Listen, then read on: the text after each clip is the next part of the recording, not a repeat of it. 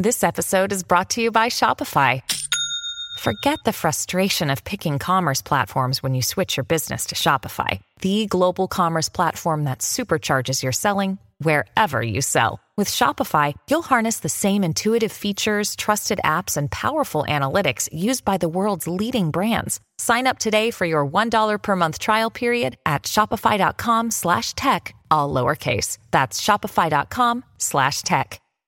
Hey guys, Happy New Year and welcome to today's podcast episode. I've got a fantastic guest for you today, Cathlene Miner, and she's all about positivity, and she's going to talk about challenges in nonprofit leadership, health and fitness, social media's impact on children, monetization, and this episode will be fantastic for all the female entrepreneurs, guests listening on the show. So, Cathlene, welcome. Well, thank you very much. Thanks so much for having me. It's so exciting to meet you. I say in person, right? This is awesome. Thanks for having me. Yeah. We're recording from Houston, Texas, and St. Augustine, and I love your positivity and your energy. So, set the stage. Talk about your experiences and how that led you to do what you're doing now. Oh, goodness. So, I just turned 52 years old, which is crazy, right? So the older we get, the more things we have that we've done that has led us to a place where we are, right? Yeah. And of course, we don't think about that when we're younger. And I'm like, oh my gosh, the story keeps getting longer. Well, I hope it keeps getting longer because I'd like to live a really, really long time. So right now where I am in my life, I am, I have 4 children. I have 3 grandkids, and all of my children now starting this year, it's 24 now, 23 are all out of the house. So 2 youngest are at college. My other 2 are married, have families. So that's put a whole different spin on my life as well, right? So being a stay-at-home mom for so long, but I am the CEO and co-founder of 2 tech companies. And honestly, if you would have asked me this even 3 years ago, I would have wondered where this came from. Like, it was not even a little inkling in my brain at that point. So how I got to this was 2 totally kind of different reasons, but it all took me to this one place. The first one is I work a lot over the years with entrepreneurs, people that want to start businesses, or, I was the youngest supervisor at the Mayo Clinic when I was 24 years old because I worked my way up. I love leadership and I love customer service. So a friend of mine and I started realizing that we need a platform where business owners, content creators, people that are out there doing their stuff have a place where they can not only post their videos and things like that, but they can receive tips. They can charge for videos if wanted, right? But they don't have adult content, right? This is not adult content world for us right now, where I'm in. And not only that, we needed a social site to connect with it. So we have made that. We have created that. So years of working with mainly women and some men on creating their lives from the inside out has led me to that part. The other part, and I said 2 companies, is because the other one that we're launching next month, it's already completed. It's just you can only have so many balls in the air at one time, is for kids. So with my own experience, unfortunately, with one of my children who got into the whole social media world and the things that happened in our lives, in their lives, and all of ours, right? It's a whole family thing, was really a bad situation. And it led us down a road of things I never thought I would have to deal with in my life, from self-harm to all other kinds of things. And when I finally got a hold of that cell phone, meaning I was checking the cell phone every night. Let me just paint you a little picture. I am the mom that's you would probably call me a helicopter mom. I'm the one that checks cell phones. I tell the kids I'm going to have the passwords. I pay for the phone. I'm checking the phone. Right? Just so they know, all phones have to be plugged in downstairs by 10 p.m., no exceptions. And that's the way we lived our lives. Now, with my older 2 kids who are 29 and 32 now, the worst thing we had to worry about with cell phones then was, why are you getting texts at 11 p.m., right? Why is somebody texting you? So that's when my whole, phones downstairs. None of my kids got cell phones till they were in high school. And of course, according to my kids, I was the only mother ever. We were the only parents that did not allow our kids to have cell phones. Now you know that's a lie. But so I felt like I really had this together. And so I was checking my kids' phones and I wasn't seeing anything. I mean, I was like, well, it's kind of boring. They're doing whatever. Well, that's why I say when I finally got a hold of the phone, once we went down a really bad road, I saw what was happening.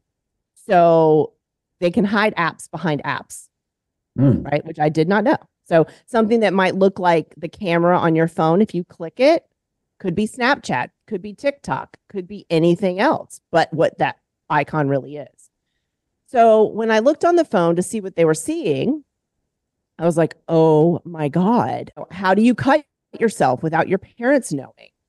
How do you get yourself involved in, get admitted to a psych ward? I mean, the things that I was seeing on the phone of these teenagers that were recording themselves, basically teaching other teenagers and preteens on how to do things. I was really flabbergasted, to be honest. It was a world I didn't even know existed. So in saying all of that, our kids, let me just preface it. Let me just say, we are in a really good place now, right? It took a couple years for us to get out of that rut, out of all of this damage that influences happened. And these are influences, like you always say, like, watch who your kids are hanging out with. Well, you want to know what? You also got to watch who they're watching on social media and everywhere else, because those are their people now, right? It's not like when I was younger, and possibly when you were younger. I mean, you look younger than me, but when we were out and about and, it's your friends had to come over to the house, or you had to see them at school or whatever. I mean, they've got a whole world of people right here on this phone. So we're in a good place now. And this is why I'm doing what I do now, because we had to kind of get through that. But we've created a site where kids can, these creative kids that want to put their stuff online, that make things and teach people stuff. I mean, right now you'll see some of that on YouTube. However, our problem with YouTube is that it's not really monitored with anything but bots. So when you are on, your kid's watching something you think is totally innocent, and in between that, an advertisement comes on that is totally inappropriate, right? Whether it's nudity, or self-harm, or drinking, drugs, whatever. You don't know unless you're sitting there with your children. So what we've created is a very unique platform that you actually have to be verified also to get on. The parent has to verify you. The child, whoever's putting content on, has to be verified. So anyway, that is like, there's so much more that goes into this, but that's how I ended up where I am right now with these tech companies that it wasn't even in my radar before. Yeah. So interesting. We'll talk about the advice for parents navigating the digital landscape for their kids. But you mentioned something really interesting, and that's monetizing expertise and passion. And, you've created platforms for people to do this. Yep. What advice can you offer those looking to utilize their skills that's both fulfilling and financially beneficial? Yeah. I would say to find a platform. There's so many things out there, right? But find something that's easy for people to get to so they can find your stuff, they can find your great content, and don't be afraid to put it out there. That's another thing. You've got nothing to lose here. I mean, have you all seen the things that are out there? You're going to be fine. So put it out there. Don't be afraid to put it out there. But the other thing is, find a place where, say you don't want to charge for your videos because you'd really like to educate people. This is what you do. Maybe you don't have a course, but you'd like to go ahead and entertain or educate, is what we call it. Then, you know what? This is find a place where you can get tips. Tips meaning money tips, right? So just by somebody watching your video, because you can't do that over on YouTube right now, but you can definitely do it. So the site's called ZZ Atom. So it's an app. Within that app, there's a place called ZZ Fans, FANZ, ZZ Fans. And we want everybody to realize that your customers and your clients, they're all your fans. So the fans has gotten kind of like a really bad rap when OnlyFans came out. Not that it's a bad thing. I mean, if you're on OnlyFans, let me just tell you, people are knocking it out of the park making money over there, okay? If you can do that, go for it. But we also wanted to make it so that if you have more mainstream content, that you could still get those same benefits of something like that and not be mixed in. Because I will say, if you want to monetize your stuff, find a platform that separates out adult content and mainstream content, because you might have the same user base, right? Somebody might like one, might like the other. But when people are going to something specific, they're going for that reason. But I would say definitely just try it. You have nothing to lose, and find something that you can monetize on. So many people are giving away their information for free on YouTube and Instagram, especially, right? It's just in TikTok. They're giving it away for free. So have a chance to monetize. Yeah. Yeah. I love that. And it's, there's so many, funny stories, but, and just like YouTube, it's like, just put it out. I mean, I can't remember how many hours of videos are uploaded, per second, but it's enormous. So just, it is. Yeah. So, and then kind of next thing is, you also, talk about, running challenges in nonprofit leadership, and you've led global nonprofit like Hopeful Handbags, and share some of the most significant obstacles you faced and how you've overcome them, supporting survivors of domestic abuse. And enlighten the audience. Absolutely. So my mother grew up in a very abusive home. So her father not only abused my grandmother, but all of the children. And this is the reason why I started Hopeful Handbags Global. As I grew up, I always knew that the way that they were living across the street, I say that because that's where my grandparents lived. My mom had siblings that were mine and my sister's age. I always wondered, that's not normal, and why does she stay? And that stuck with me forever. And so in 2016, I got certified after raising my kids. I had some kids still at home. But after raising my kids, I went and got certified to be a domestic abuse advocate, because that lingered in my head of why do they stay? And my grandmother passed away about 35 years ago. She passed away of a brain injury, and you can only be hit so many times. That's what I think happened. So this has always stuck with, if my grandmother had a place to go or a place to call, that there was no judgment at all, would she had taken those kids that were still left at the house and done something different? So with that being said, I started Hopeful Handbags Global in 2017. And I started it basically first in my area in Florida and started collecting handbags. So my grandmother loved her handbag no matter what was happening. She brought that handbag with her. I remember going to J.C. Penney's with my mom to help her pick out a new handbag. I mean, it was those kind of things because it was a really big deal. And she would fill it with things that she needed, because whenever she would leave with the kids, that's what she'd take with her. It was always right there. So I started collecting that in necessities, and that just grew. It just grew. So it grew from handbags to being helped with multiple other things. So it also grew in proximity, right? So throughout the US, we're now in 7 other countries, and we are just, not only are we filling handbags, which are called Hopeful Handbags, and we have drop-off locations. So businesses get involved to be drop-off locations, which allows us to open up that conversation of domestic abuse and let people realize that they have places to get out to. But I will say, sometimes one of the obstacles that we faced was getting people to want to talk about it. Simply getting people to want to talk about it. And that's opened up a bit more because we take a bit of a softer approach to it. Also, a lot of people automatically assume when you say domestic abuse, and let me just say, people typically say domestic violence. We have changed everything. We do not use the word violence. We use the word abuse. And we do that because there's so many different kinds of abuse. Because when you say the word violence, people typically think of right away, okay, well, then they must be getting hit. It must be physical contact. And that's not always the case, right? There's a lot of different kinds of abuse. So that has been able to allow us to open up that conversation just a little bit more, so that people feel a little bit more comfortable talking about it. Because once you open up the conversation, you find out so much information and people start to realize. But we at Hopeful Handbags, since we take a different approach, which we love, is that we have different programs, and it just makes it a little more comfortable, makes people realize that, also not only are you going to get help, but you have the opportunity to help others.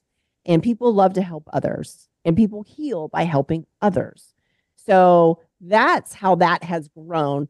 And we have 3 different pillars. It's the handbags and the helping, which is our Shine and New programs, which are acronyms. And then we have self-defense. We believe everybody should be able to defend themselves. Now, this is not just from domestic abuse. This is for like just being in the world. Okay, just getting out of your car at night, looking around. What is it that you need to look for? So this year in 2024 is the first time that we are going to be certifying women to be able to teach other women self-defense. And we're doing that in the United States and in the United Kingdom. Our head of self-defense, we have a head of self-defense that's a male and one that's a female. The one that's a male actually is our Caribbean president, and he is doing trainings down there. And then the one that's the UK in the UK is our women's leader for our self-defense. And then we have a special project. So our special project in the past year and a half and still ongoing is Kenya. So what we do is we are helping the schools in rural areas of Kenya to get water harvesting tanks because they don't have running water. And what's happening is the kids are getting really ill with waterborne illnesses.